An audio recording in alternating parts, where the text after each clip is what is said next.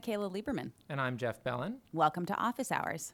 So today on the podcast, we've got the three amigos from the CLCT, the Center for Legal and Court Technology. That's right. Maybe, is that what it's called? As I fondly call them, the Geek Squad. Okay, the Geek Squad is what you call them. Is what I just realized that I don't want to be on record saying that. Right. I find they were all wonderful. Amazing. So we got so smart, so cool. Yeah. So we got Fred Lederer, who's a professor who teaches some of the same stuff that I teach. So Yeah. I Go talk ahead, to tell Fred him. a lot. I Evidence. Evidence, criminal procedure. Yeah. We have Iria Giafrida, who's a visiting professor, also an LLM, an alumna of William & Mary Law School. Right. And Nicholas Vermees. That's right. Who's from Montreal. That's and a visiting right. professor. He's a professor up in Montreal, visiting here at William & Mary. Yeah. So just a kind of world of knowledge. That's right. A world of knowledge, and it opened up a world of new information for me, mostly scary. I don't know how I'm going to sleep at night ever. Yeah, well, it was funny because we didn't really know what to expect with this podcast. Because we don't. Come on. Yeah, right. Okay. So, and it turned out to be really interesting. Like they know a ton of stuff about technology and the interface between law and technology. Yeah, they've raised all sorts of interesting questions in their study of law and technology. Issues we hadn't thought about. Yep. Who should the self-driving car run over? Absolutely. Yeah. I got a couple of suggestions. No, I'm just kidding. Yeah, I mean, like major philosophical and legal questions, and I don't think anyone knows the answer. Well, probably Fred led. Fred knows the answer. But what was clear that they had done a lot of forward thinking about this stuff that other people hadn't thought about at all. And one of the things that's kind of scary about it is, and the law doesn't seem to have thought about. Yeah, so stay tuned. Important stuff, guys. Right. This is scary. Yeah, the robots are coming. Right.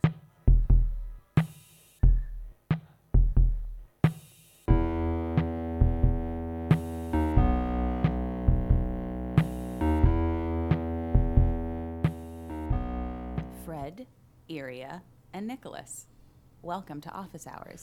The three of us, if I can speak for us, are delighted to be here. Well, we're so thrilled to have you. Yeah. Yeah, so introduce yourselves to our listening community. We can go one by one. Just tell us your name, maybe where you're from, what brought you to William & Mary briefly, and what you do here at William & Mary. Fred, why don't we start with you? So I'm Fred Lederer. I'm Chancellor Professor of Law and the Director of the Center for Legal and Court Technology, better known as CLCT, and previously the Courtroom 21 Project. And what we do is we are the world center for courtroom and related technology. But starting about a year ago, with the assistance of grant funds from the Silicon Valley Community Foundation, funded by Cisco, we have been spending a good deal of our time working on the legal issues coming out of artificial intelligence, the Internet of Things, data analytics, and the rest. And none of this would have been possible without my two colleagues here. Hi, my name is Nicolas Vermees. I'm actually a visiting professor here at William & Mary and at the CLCT. Fred had the kindness of inviting me to spend my sabbatical here. As you can tell from my accent, I am actually from Canada, from Quebec, and more specifically from the University of Montreal, where I have been teaching for about 10 years now, and I am in charge of an institute called the Cyber Justice Laboratory with a colleague of mine, Karim Beniclef, and we basically are, I would say I am Fred's equivalent in Canada, if there is such a thing. And I am Iria Giafrida. I am visiting assistant professor of law and the associate director for research at CLCT. And secretly, I'm an alumna. I'm not going to say how many years ago I was a student here, but enough to show the number of gray hair on my head. Anyway. Well, it's an audio stream, so don't even right. worry. Yeah. I have, prior to joining William & Mary, I was a practitioner, I was a litigator in London, and I have a PhD in European law, and so I bring to the table the European side of the various challenges and legal issues that we're looking at in the context of AI and the new technologies. It sounds like you're all part of an organization called CLCT, which is the Center for Legal and Court Technology. So tell us a little bit about CLCT. CLCT is an organization. We describe ourselves as an entrepreneurial public service project, and our goal is to improve the administration of justice through appropriate technology. Today, that's increasingly something far more than how do you try a case as well and efficiently as possible with technology is how we, and to some degree, our colleagues in Canada began, though they have a slightly different perspective on their mission statement.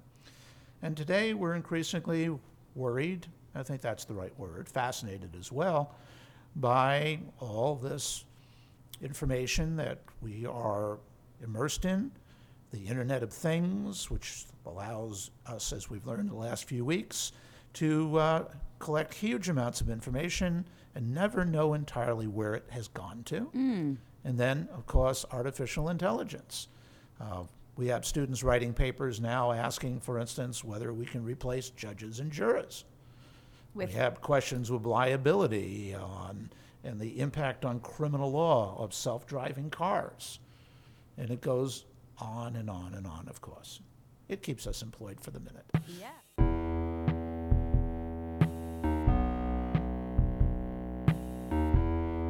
So you're here to talk to us about a couple of specific issues that you're working on. Could you just tell us the title of the class that you teach and what it focuses on? So the class is titled Artificial Intelligence, Emerging Technologies, and Their Effects on the Legal Landscape. Our goal was to basically use every letter of the alphabet at least once. But joking aside, our goal when we built this class was really to look into, as we mentioned, artificial intelligence, as well as blockchain, as well as the Internet of Things, and the relationships with all of these quote-unquote new technologies, which are actually not new at all. So we're talking about criminal law and how artificial intelligence is going to impact self-driving cars, for example, or what happens if a robot kills somebody. That actually happened in Japan a few years back, where a robot in a manufacturing chain just shoved an employee of the manufacturing plant that was in its way. Now, obviously, the robot did not have any malicious intent. Sure. He was so we just know. removing an obstacle. Have you not seen any movies? Yeah. How can you say that? Yeah, so can you say that somebody is criminally liable for the death of this individual? Uh-oh. So going from criminal law to liability for self-driving cars, for medical malpractice, if you're using technology, if you're using bots to operate on somebody, if you're doing what is more and more common, you have long-distance surgery where the doctor will be here in Williamsburg, but the patient will be in Chicago. And basically whatever I'm not comfortable with that. Whatever he's doing on his machine here, on his computer here, is reproduced by a robot in the hospital. Now, you're saying you're not good with that, but if there are no doctors within 100 miles of where you're situated, that's true. You'd rather be operated on by a robot and have a chance to live than operated on by no one and dying. You make a very good point. Clear I was that just up. thinking, like, if I need to get a mole removed, I kind of want somebody to see where that is so they don't remove something else. They do. They're just seeing it through a camera. But that's the question. What happens if the camera fails? What happens if the technology fails? Now, who is to blame? Is it the doctor that it was operating? Is it whoever built the machine? Is it whoever was operating the machine on the other end? So there are a lot, or who installed it, who programmed it. There are a lot of possibilities there. And then we move on to other topics like privacy, which we mentioned, obviously a big issue, privacy and security. And last but not least of the topics we haven't covered yet, intellectual property. Who owns copyright in AI that is evolving, and who owns copyright in what AI is creating? So it's all of these issues that are going to completely change the legal landscape for the next 5 to 10 years, and just trying to brainstorm with the students and with each other on how this is actually going to affect our practice and affect the world we live in.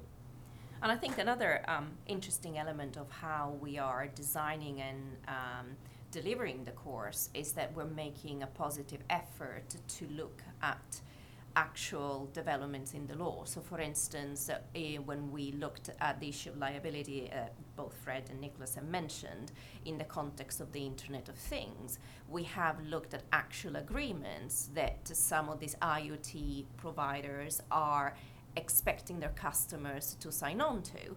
And we were quite astounded by the amount of disclaimers that some of these agreements contain.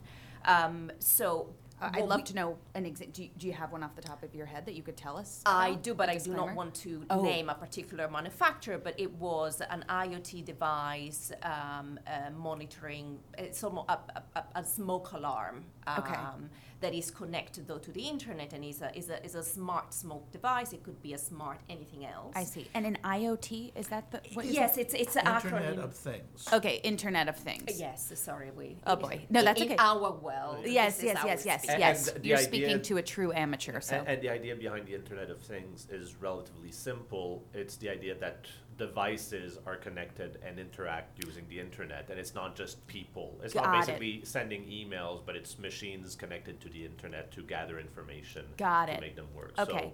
So, for example, if you're talking about your smartphone when you're ordering something online, then technically you're talking about Internet of Things. Or if you set your alarm, your home alarm using your smart device, then that's technically an Or element of the Your Internet. freezer calls Amazon to get some new orange juice or something. Exactly. Okay. All right, but Arya, you were talking, Yeah, giving you're- us an example of the Yes, smoke, and smoke detector gone rogue. Yeah, well, a smoke detector that for whatever reason fails to detect smoke. And the disclaimers in this particular device that we looked at are such that no liability appears to be incurred by the manufacturer. Now, because while your normal smoke detector has only one function, so there's an entire body of case law across the world about liability of smoke detectors that do not function, a smart smoke detector has an element of software. So what the manufacturer is doing is disclaiming liability for malfunctioning of the software. But if that malfunctioning implies the smoke detecting function not to operate, then where are we? Right. So what we are trying to test with the students in class is not simply what the legal issues are, but actually how the industry is trying to approach them. We have asked questions about what's the impact of self-driving cars, not only on the usual issues, but for instance on the question of can a police officer stop a fully autonomous self-driving car under the Fourth Amendment, to which is a very good argument. The answer is no. But the reason for that is because you have to take into account all the other technologies. And as it happens, if we have made a discovery, and we think we have in human terms, it turns out that most people who are working in this field are emphasizing one area of technology. As my colleagues here would call it, we are dealing with ecosystems, a interrelationship.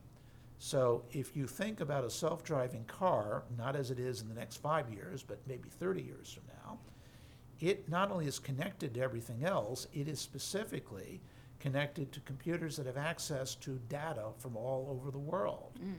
And as a consequence, the cop in the probably self-driving police sedan doesn't need to learn anything. It already knows everything, which could potentially mean that a huge percentage of police stops and all the things they produce vanish from our roads. So that you're saying the police officer could see the self-driving car doing something untoward, but just pull up a computer, get the ownership information and send a citation without ever having to actually stop. Well, it. but the question is citation.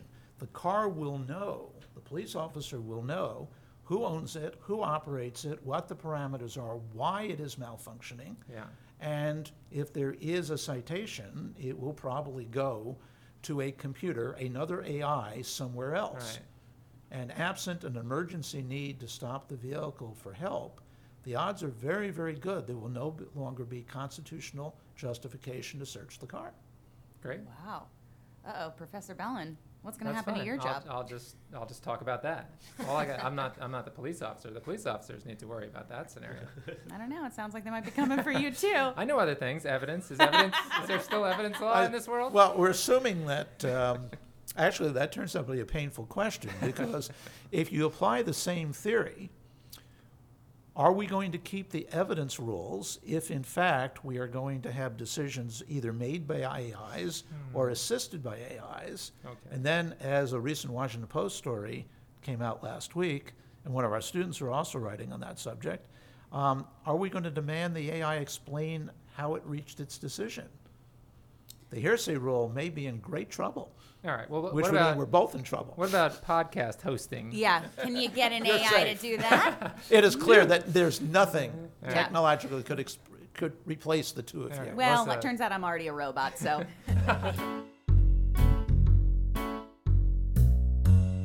But it did, while you were talking before, I mean, and Fred's last point makes me think that a lot of the answers, the legal answers to these, depend on a really nuanced appreciation of the technology itself. And that's something that you're not going to get in a standard doctrinal legal course, and that you guys can offer, because there's no way to answer these questions. Is the car liable, or the owner, or is the smoke software company, detector, right. right? All this stuff, without really understanding the technology itself. And I think courts struggle with that because the lawyers are not experts in the underlying technology. That's true, and it also has another complication. We've spent 2 weeks on the course discussing the way that all of this technology will change, probably beyond recognition, the practice of law. And how, students are going to have to follow what's actually happening lest they discover that they are bluntly unemployed. a chill just set over our listeners. More worryingly unemployable. And this is a fairly fascinating and, if you want, depressing topic.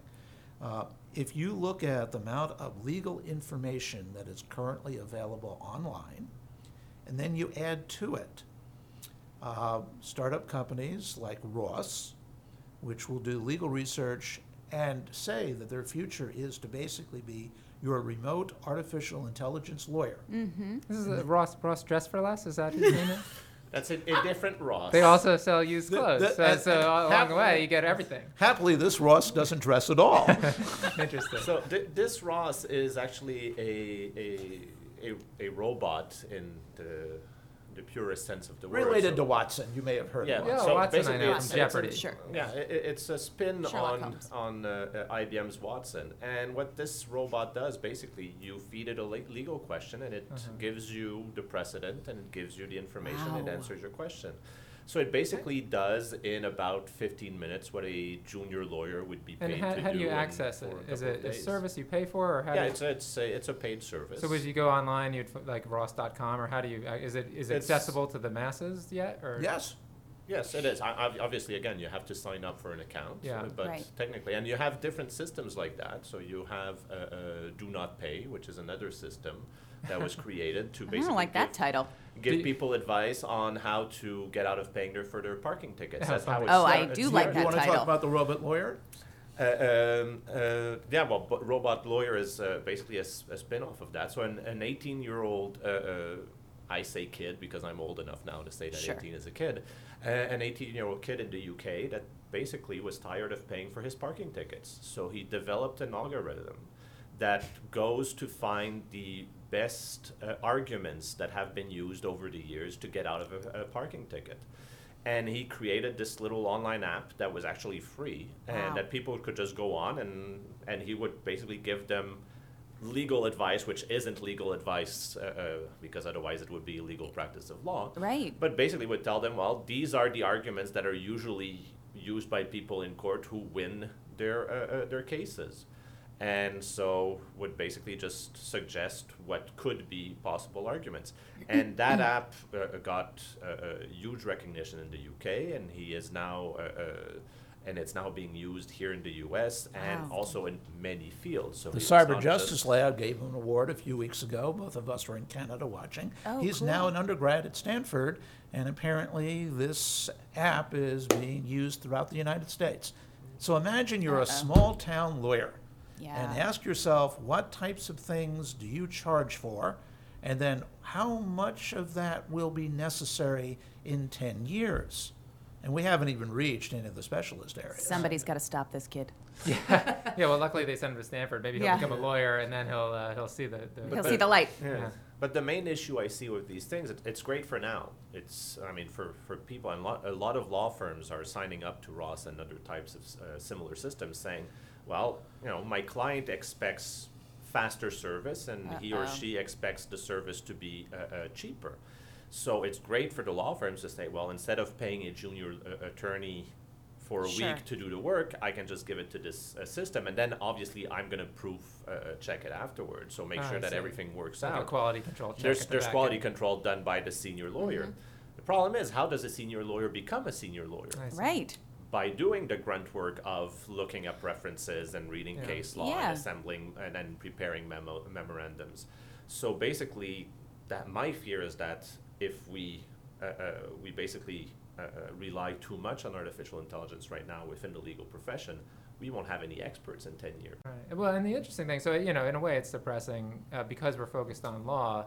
My sense is that we could have this conversation about almost every profession, and this is just a change that's coming to society Absolutely. generally. And And it's we always- lawyers might be in one of the better positions because there is this kind of expertise and interpersonal, artistic, to go to piece of court it. and things. You can't send Ross to court yet. Yeah. Fred's going to say, yes, they already sent for Ross Yeah, to court. yeah, but right. I'm skeptical partly because of his dress Sure, problems. problem, Yeah, yeah. right, so, yeah.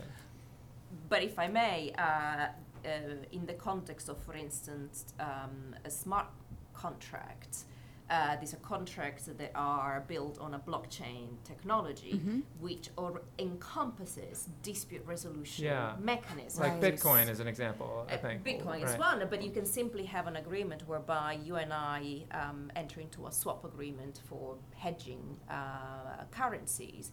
And if I fail to do something by a certain date, automatically the damages that Yeah. we've already agreed will be paid to you without us having to even exchange a minute of Yeah, thought. and Wow. we saw this so in our interview about Bitcoin, one of the things that was interesting there was that Bitcoin was not really getting rid of the lawyers, it was getting rid of the law. So there was no law necessary to resolve your dispute. It was baked in that this community would decide, did you own the Bitcoin or not? And there'd be no place to go to court about it at all. So to your Now point, that solving is the ambiguity. it's a bigger change than just what's Yes. happening to lawyers. And this makes sense in some contexts. So there are examples where you can codify if this, then Yes, that, right. and if that, then this other. Obviously, there are other realities that are much harder to codify. And yesterday we were looking in class at clauses that we as lawyers put in agreements to allow us to have flexibility, reasonableness. Yeah, right. Yeah. It needs to be done, duly done, Right. or as soon as It's practical. like job security for lawyers. So it- we need to consult a human. Ross doesn't know what reasonable is yet. Well, Right. not yet, perhaps. it may know what the case law says reasonable is in a Yeah, particular I get it, district, right. or what in an industry that standard seems to be. So I don't think lawyers are likely to, or dispute resolution lawyers are likely to disappear overnight. Sure. But the changes are certainly Yeah, going and so to like you said, affect. to adapt to the change is the key. It's not so much that you will just be sitting on your couch playing Halo for the rest of your life. You need to adapt to the change and find a new role that will also be a legal role. And like your point about the law firm using Ross, so kind of knowing about the technology and saying, oh, well, this is some technology that we embrace and we'll kind of, and I know they use this for, so like electronic discovery, in a way you say, oh, well, that's displacing lawyers, but that was just tedious, mind-numbing work. It's Sure. really not a Sure. human kind of work. And so if instead the human can plan and kind of supervise the algorithm that finds the piece of document in the million documents, that's probably a preferable system.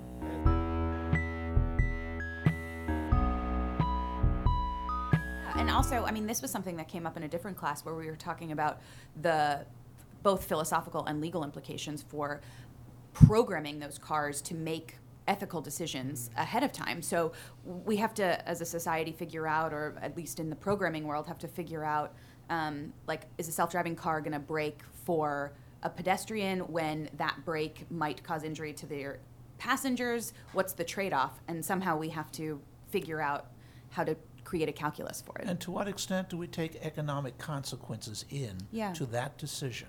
Right.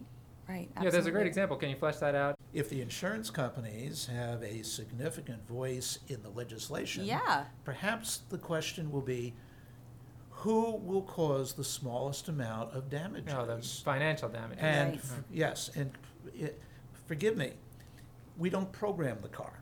This is the Internet of Things. The central system Oh, knows okay. everything, including all the backgrounds of each of the individuals I don't like and their that. lifetime earnings projections, I don't folks. like that at all. All right. I don't- It's I don't- amazing what you get when you start adding all the technologies to each Wow. other. Am I already adding my personal information without knowing it to that Internet of Things? You are. Oh, no. Nicholas referenced this earlier. I think I saw something about this. there you go. With like it was scary, like that Google is collecting kind of every place you've been and all Oh, these boy. things. I actually checked it last night and realized the searches that I made in 2008 were saved. Yeah. Oh, now, They dear. were all cute dogs videos. Sure, yeah, of So you course. say, Of right. course. Yeah. Not It much is- has changed. It is like one of the things that was surprising about the latest revelations to me, and I guess this is just a function of how cheap storage has become. Mm. That you think like if like Google keeping track of this stuff for years for everyone, it seems like so much information, and yet it must be cheap enough that it's worth doing. Well, there is that, and there's also the fact that I remember when I was teaching e-commerce back in Montreal a few years ago, one of my students was actually an employee at Yahoo. And I was explaining that under Quebec privacy laws, you have to destroy information when it's no longer relevant or when it's no longer needed for the purpose for which it was collected. And she said, I don't know that my company can do that. And I don't know that we actually know where all this information is. Now, I should say she wasn't a higher up, so she didn't have all the information, obviously, in the company. She was in sales. And that's true of most of these companies, that they basically gather all this information and they don't necessarily know where that information is. They don't necessarily know how much they have. And up till the last couple of months, really, when with the advent of new developments in machine learning, which is a subcategory of AI, they really didn't have any way of using this data and of structuring it and of exploiting it in a way that now we can say, okay, well, the passenger in that car, for example, as Fred says, considering their Google search history and how many friends they have on Facebook, and Yeah. they are a valuable member of society, or a more valuable member of society than the person crossing the street right now who, looking Wow. at their Facebook, on their Google search, well, he's only looking at porn all day. So really, how So much? get that perv out of here. That's it. Yeah, but it's Yeah. interesting that the kind of the bite of Nicholas's example is using kind of questionable valuation techniques, right? So using Facebook friends as opposed to, whereas your example, Proxies and Michaela, so on, yeah. a child versus an adult, we might be more comfortable. And so it just speaks to what we were saying all along, which is humans need to make a decision somewhere in this process, and that's a hard decision. How do we decide who bears the brunt of a collision that's inevitable? I think that philosophers have, for a long time, struggled with the dilemma. Yeah. Of, Sure. You know, it sometimes is expressed in the form of there are three people on a train. Yeah, and so right, on and- right. There's a Right, lot of criminal right, law utilitarian. hypotheticals Exactly. like this. But the ethical dilemma is something that I like to think humanity has been struggling with. What these technologies and the ecosystem that is coming out is forcing us to do is almost having to give an answer. We have the fortune on one hand, the challenge on the other to code and program. Yeah. I remember listening to an interview of a senior engineer at Watson who said, I, as an engineer, do not want to make that call. It's not for me. Yeah. I am not comfortable in doing this. This is the call for the legislator. Yeah, it seems like a law, lawmaker. right? Or like Fred's saying, To but reflect we would what worry society- because Sure. there'd be a lot of lobbying and things. But that's where the hardest decisions are supposed to be made.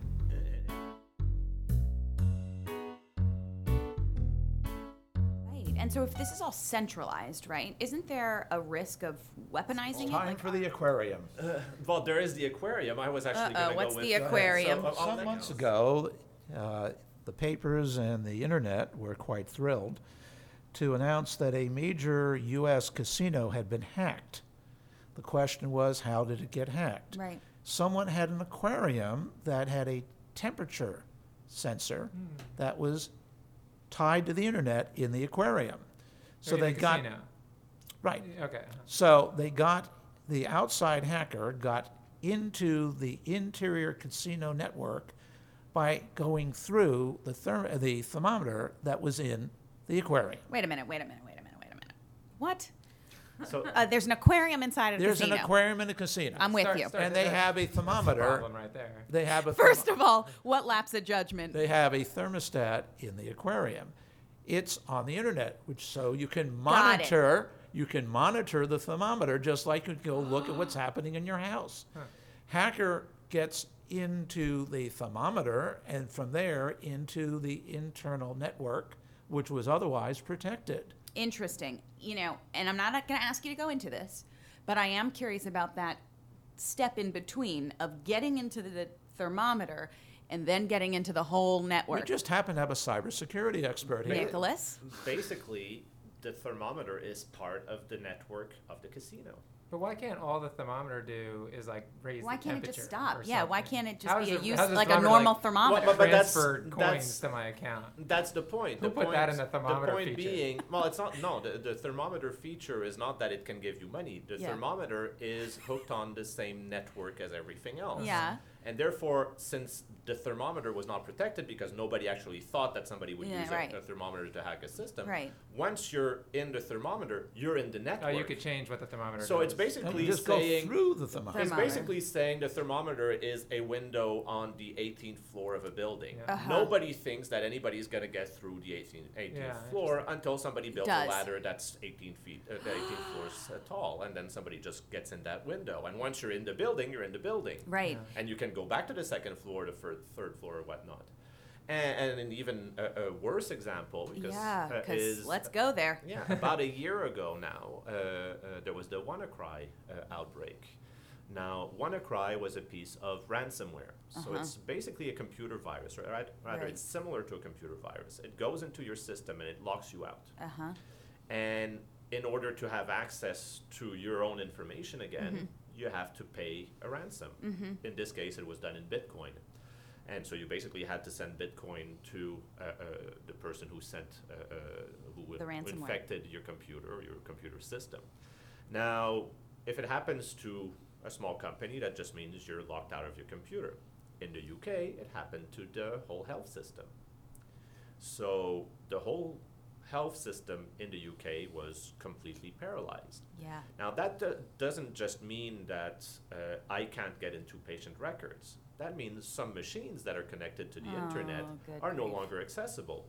So you're not getting your blood transfusion because of the ransomware. So obviously, Her Majesty's healthcare system, I believe it's called. National Uh, NHS. National NHS. Health. So they basically had to pay very quickly. They didn't have a choice because people's lives What are were they gonna do? depending on it.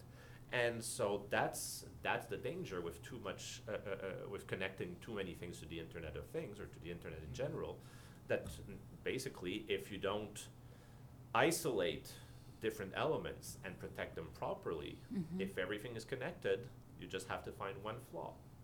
So, one of our, we should add, as I think we already have, that our students all have to write papers on topics that relate to all this. So, one of our students wrote a particularly interesting first draft talking about the toys that we buy for our children, including the ones that are trained to have conversations with us. Oh, boy. Now, the traditional, can we use that word for something that's a year old?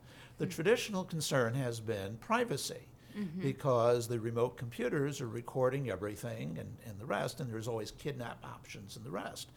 But these usually work. What do you mean kidnap options? Don't just glaze They- over that. What happens is someone hacks into the system and learns the necessary family information, finds child out on What? the playground, says, "Oh, Jimmy, your mommy said you have to come with me. Your aunt so-and-so is," and the rest. But look at it from a different version. These things work on the Wi-Fi networks. Oh, brother. So we don't need a thermometer and aquarium. We have a teddy bear. Yeah. Okay, I am so freaked out right now. Just buy the regular teddy bear. You don't need to get the I don't. talking one. Yeah, clearly. A precursor of that situation, a few years ago, there was a lot of media coverage on the fact that basically your nanny cams or your baby cam, the camera you put in your next to your child's crib, Sure. and a gentleman was taking care of his baby, and then he noticed that the camera was moving. Now he was taking care of the kid. I'm actually having heart palpitations at the And moment. basically, the problem is that camera is connected to the internet, Uh-huh. and he did not protect it.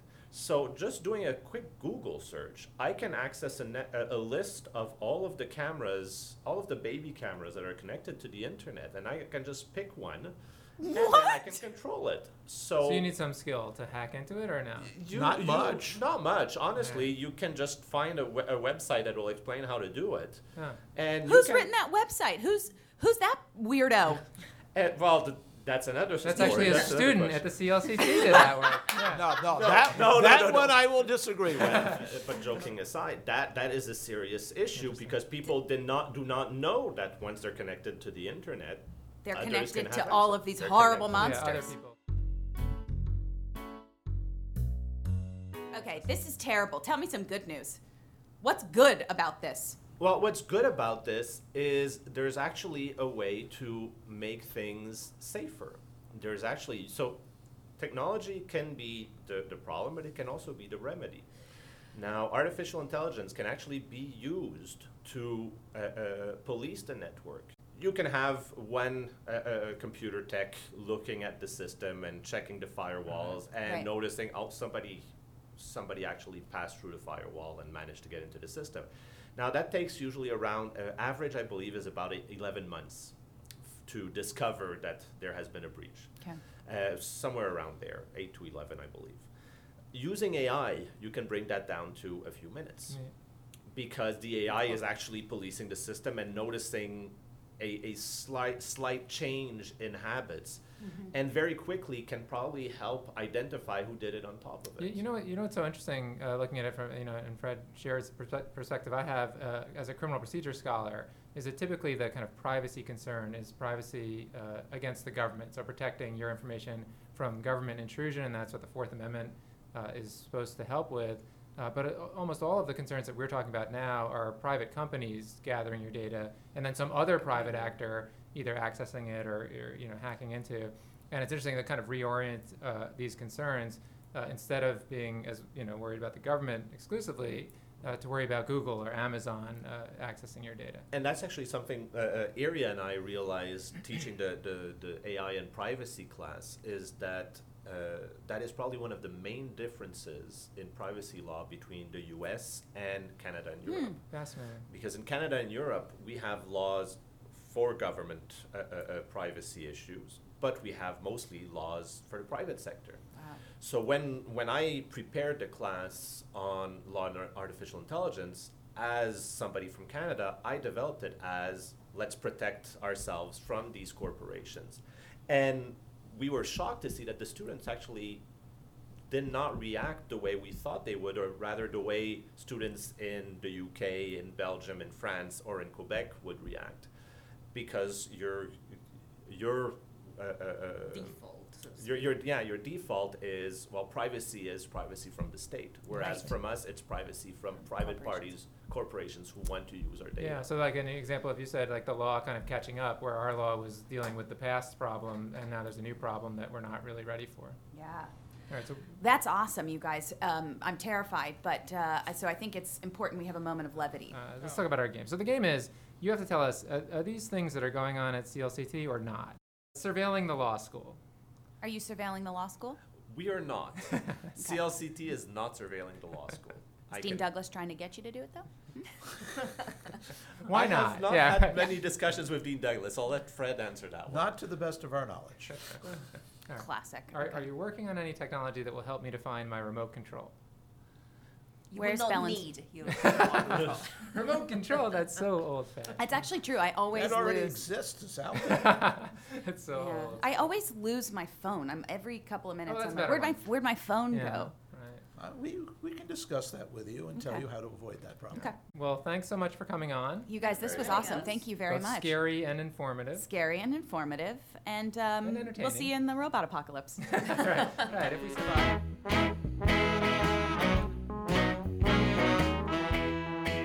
So that's our podcast with Fred, Nicholas, and Iria. That's right. What'd we tell you guys? Spooky stuff. Yeah, and who would have thought that the strangest accent among the crew would be Professor Fred Lederer from Brooklyn? God bless Fred Led. You know, I mean, is there a nicer human being out there? I love Fred. I think it's great when he says that what happened in taught class. Yeah, for all of you listening, that was tort class. Yeah. It's a very old school, refined Brooklyn way of And speaking. it only comes out, once in a while. Just a couple of words. Just a couple of words here and there. It fits his whole personality. So it's just a delight to be around him, and it was fun to have him in the podcast. And boy, are they working on interesting things. Oh my gosh, the three of them, the brain trust in here. I am very concerned. Right. Basically, the Matrix is coming. It's the Matrix, and my blood pressure is really through the roof They're at like, the moment. be aware there will be a different role or lesser role for lawyers. Yeah. And I'm thinking, and also humans. Yeah. Exactly. We're not needed Yeah, anymore. I don't care about my job. I'm worried about like people spying on me and then knowing how to murder my child. Like that's what I'm worried about. Right. At It's the like the moment. least of your concerns is that you're not going to do Who discovery cares? anymore. Yeah, I'm looking forward to retirement anyway. If you want to listen next week, I'll be in a cave in a hole somewhere. So it'll just be Professor Bellin. Don't hear from us again. The They robots. got us. It's the robots. They got us. But hopefully you will. We'll see you soon.